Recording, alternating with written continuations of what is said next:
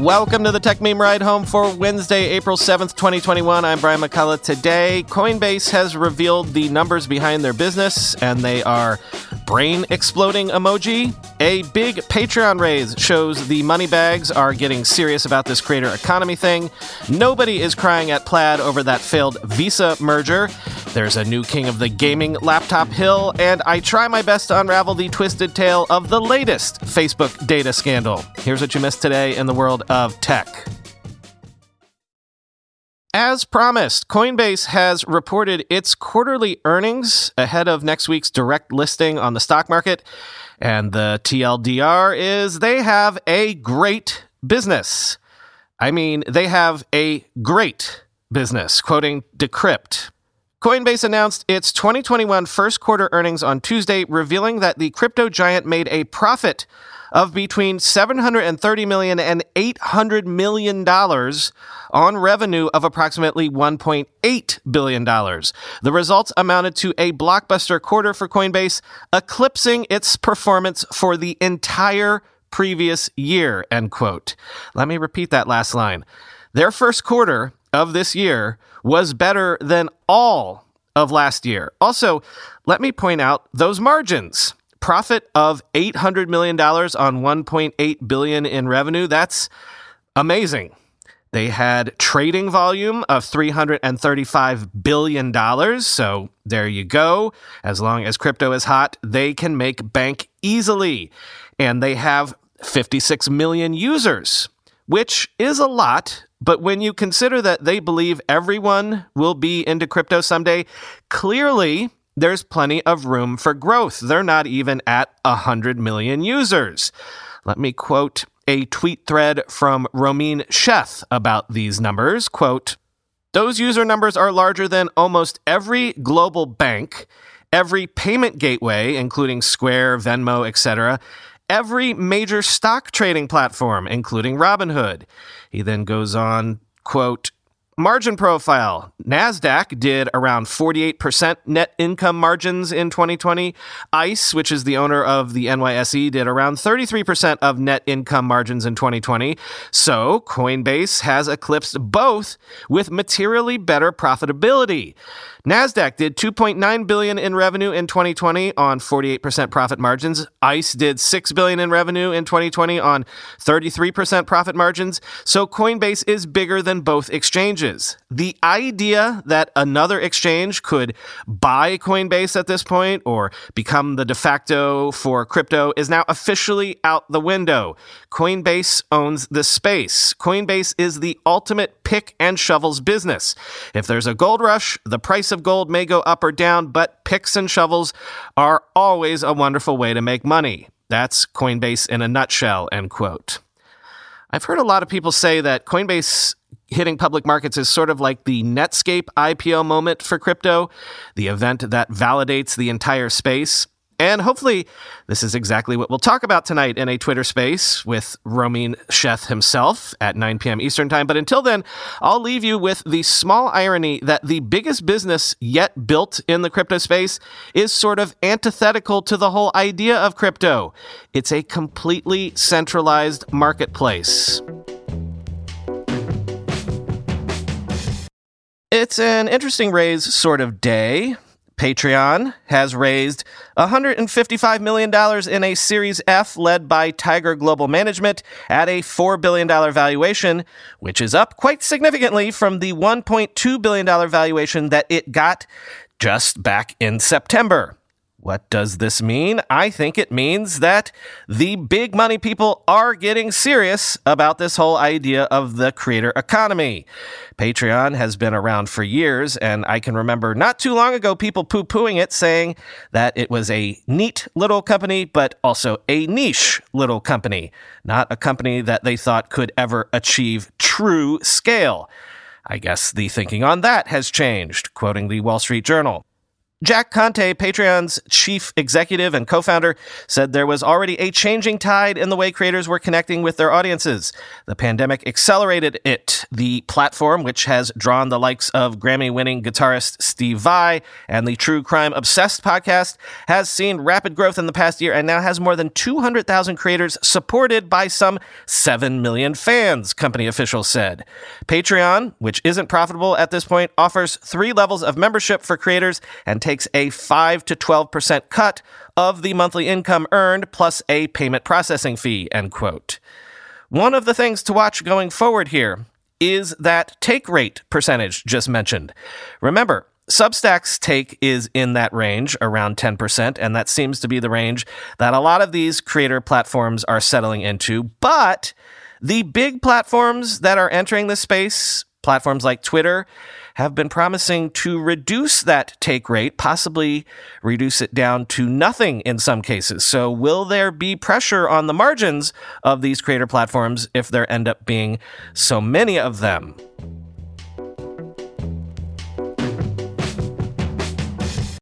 Speaking of creator platforms, sources are telling Bloomberg that Clubhouse is in talks to raise a new funding round from investors at a valuation of around $4 billion, which is interesting because their last round in January saw them valued at $1 billion. It's also interesting because the whispers around the valley as of late have been that Clubhouse's growth has stalled out slightly. I definitely feel like the buzz around Clubhouse has stalled out a bit. Though remember, they're not even on Android yet, so who knows, there's probably tons of room for them to continue to grow as well. And what will also be soups interesting will be to see if Andreessen Horowitz joins this round. No word on that yet. But it will be telling one way or another if they decide to triple down on Clubhouse, especially so soon after doubling down on them. And finally, for the raises today, remember Plaid when they had that acquisition from Visa fail because the government signaled it might be blocked? I said at the time, mark my words, no one at Plaid will be crying over this scuppered deal because the price of the deal at the time, $5.3 billion, seemed absurdly low to me in this day and age of fintech startups being hot. And fast forward to today, Plaid has raised a $425 million Series D at a valuation of $13.4 billion. This would be more than, quoting TechCrunch. When the Visa-Plaid deal did finally grind to a halt in the face of regulatory scrutiny, there was chatter amongst startup and venture folks that the sale dying out was a good thing. Why? Because Plaid had had a great 2020 and was generally agreed to be worth far more than what Visa had agreed to pay. The startup's Series D valuation confirms the sentiment, and it wasn't merely Altimeter that was willing to put capital into the company at its new valuation. The group is joined by 2 more new investors, Silver Lake Partners and Ribbit Capital. Silver Lake is a private equity leviathan with dozens of billions of dollars under management, while Ribbit is known for its myriad fintech bets. In short, Plaid has picked up a hybrid of investor scale, late-stage guidance, and fintech acumen in a single round. A number of prior investors also put capital into the round, end quote. Yeah, nobody crying at Plaid.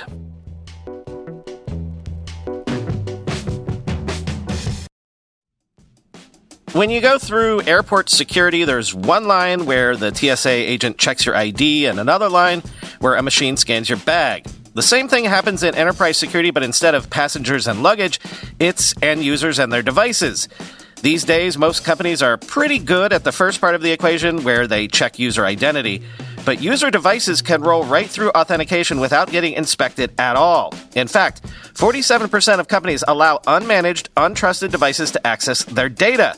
That means an employee can log in from a laptop that has its firewall turned off and hasn't been updated in 6 months. Or worse, that laptop might belong to a bad actor using employee credentials. Kolide finally solves the device trust problem. Kolide ensures that no device can log into your Okta-protected apps unless it passes your security checks.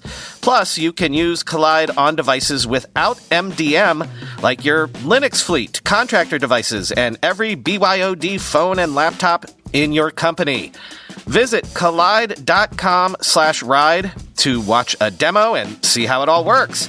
That's KOLIDE.com/ride, kolide.com/ride. With everybody fighting for attention, how can your business stand out and connect with customers? Easy. Get Constant Contact. Constant Contact's award-winning marketing platform has helped millions of small businesses stand out, stay top of mind, and see big results fast. Constant Contact makes it easy to promote your business with powerful tools like email and SMS marketing, social media posting, and even events management. With Constant Contact, you'll reach new audiences, grow your customer list, and communicate more effectively to sell more, raise more, and fast-track growth. Don't know much about marketing? No sweat. Constant Contact's writing assistance tools and automation features help you say the right thing at the right time, every time. Plus, you can send with confidence knowing your emails are actually reaching your customers thanks to Constant Contact's best-in-class 97% deliverability rate. I use this, and you should too. Tackle any challenge with Constant Contact's expert live customer support. Plus, everything's backed by their 30-day money-back guarantee, so get going and start growing your business today with a free trial at ConstantContact.com. Just go to ConstantContact.com right now. Constant Contact, helping the small stand tall. ConstantContact.com. Given all of that Raise news, let me take the opportunity to share these numbers with you. According to Crunchbase data, global venture funding reached $125 billion in the first quarter of this year, which of course just ended last week. That's up 94% year over year and represents an all-time record high, quoting Crunchbase. Global funding last quarter hit an all-time high, marking the first single quarter to reach above $100 billion, according to Crunchbase data. Alongside the investment boom, new unicorn startups, those private companies valued at $1 billion or more, were created at a rapid pace in the first quarter, with an average of close to 2 new unicorns per working day, well above all previous quarter counts, end quote. Let's do a hard gear shift to gadget news. Gamers, I have a new laptop for you to dream of. Alienware has announced the M15 R5 gaming laptop, starting at $2,230. That comes with AMD Ryzen 5000H series CPUs, the first Alienware laptop since 2007 to make use of AMD processors, quoting The Verge. In case you haven't noticed, AMD's processors have been on a tear in the past year, delivering great performance without compromising on efficiency when you aren't gaming. This is just the latest company to join, along the likes of Asus, Lenovo, and even Dell with its G515 SE, to name a few. AMD touting laptops are already among some of the best gaming laptops you can buy, yet Alienware is possibly the most well-known gaming brand to go AMD yet. The base configuration of the M15 R5 has the octa-core Ryzen 7 5800H processor and NVIDIA's RTX 3060. You can upgrade to the Ryzen 9 5900HX octa-core processor and the RTX 3070.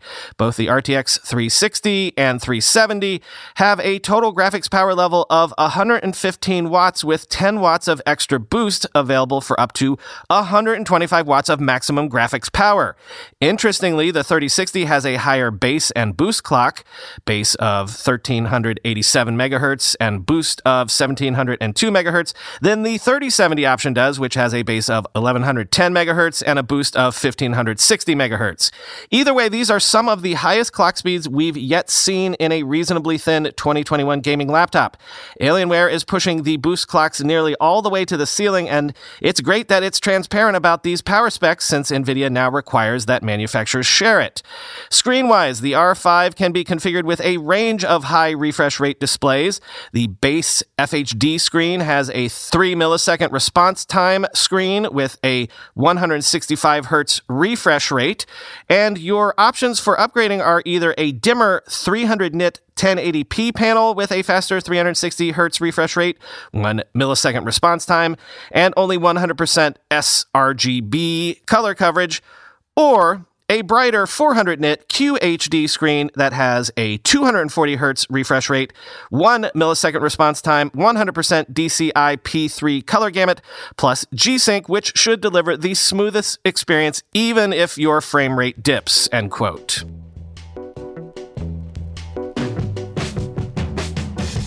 Finally today, let's end with the story that's actually been at the top of TechMeme all day, but I saved it for the end today because, well, it's confusing and it's also exhausting. You would think that after all these years, I'd have a better nose for Facebook scandals. They tend to come irregularly like storms do, but you can bet you'll get another one eventually. So maybe I'm just a little rusty since it has been a while since we had a new Facebook scandal. But that whole kerfluffle around the 533 million account records leaking, including phone numbers that I brought up yesterday, as I said, I kind of bought the Facebook spin that this was old news. Old bad news, but old news nonetheless. That big scraping incident from 2019 that we already knew about. Well, I guess maybe that was wrong because this new scandal continues to be a rolling thing into its second day. Maybe this is why, quoting Wired. Facebook's initial response was simply that the data was previously reported on in 2019 and that the company patched the underlying vulnerability in August of that year. Old news. But a closer look at where exactly this data comes from produces a much murkier picture. In fact, the data, which first appeared on the criminal dark web in 2019, came from a breach that Facebook did not disclose in any significant detail at the time and only fully acknowledged Tuesday evening in a blog post attributed to product management director Mike Clark. One source of the confusion was that Facebook has had any number of breaches and exposures from which this data could have originated. Was it the 540 million records, including Facebook IDs, comments, likes, and reaction data, exposed by a third party and disclosed by the security firm UpGuard in April 2019? Or was it the 419 million Facebook user records, including hundreds of millions of phone numbers, names, and Facebook IDs scraped from the social network by bad actors before a 2018 Facebook policy change that were exposed publicly and reported by TechCrunch in September of 2019? Did it maybe have something to do with the Cambridge Analytica third-party data sharing scandal of 2018? Or was this somehow related to the massive 2018 Facebook data breach that compromised access tokens and virtually all personal data from about 30 million users? In fact, the answer appears to be none of the above.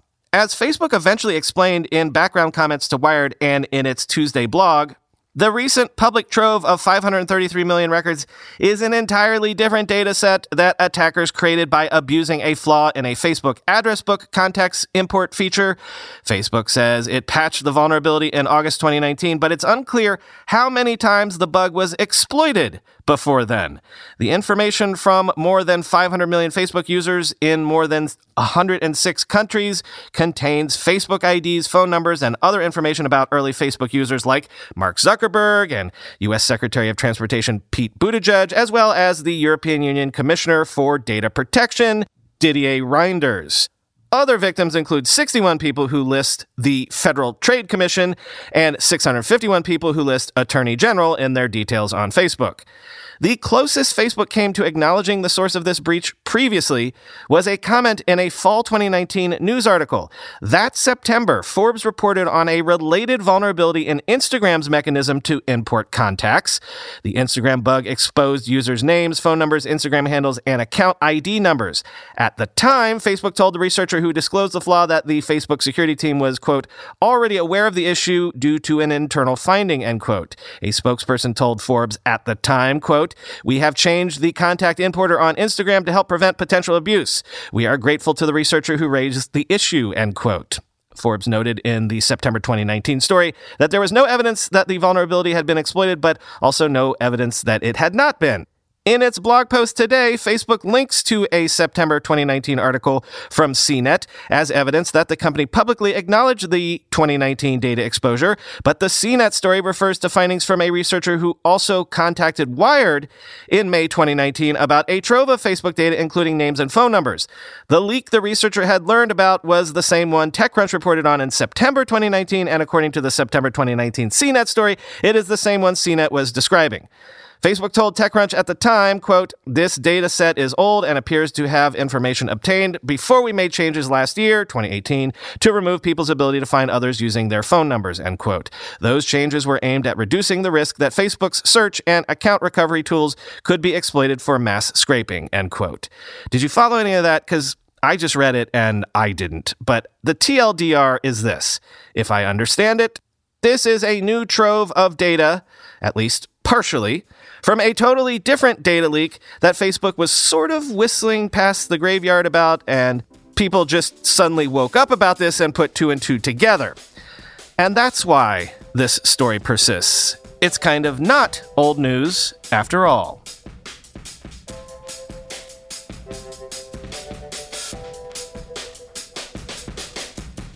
As I mentioned earlier in the show, be sure to check Twitter tonight at 9 p.m. Eastern Time, 6 p.m. Pacific, to hear Chris Messina and I talk about this Coinbase stuff and a bunch of other things from this week. I assume anyone that follows me on Twitter will be able to see and join the room. But if you don't see it, actually let me know, because I'm curious to learn about that. I'm at BrianMCC, as you'll recall. Come and raise your hand. Talk to you tomorrow.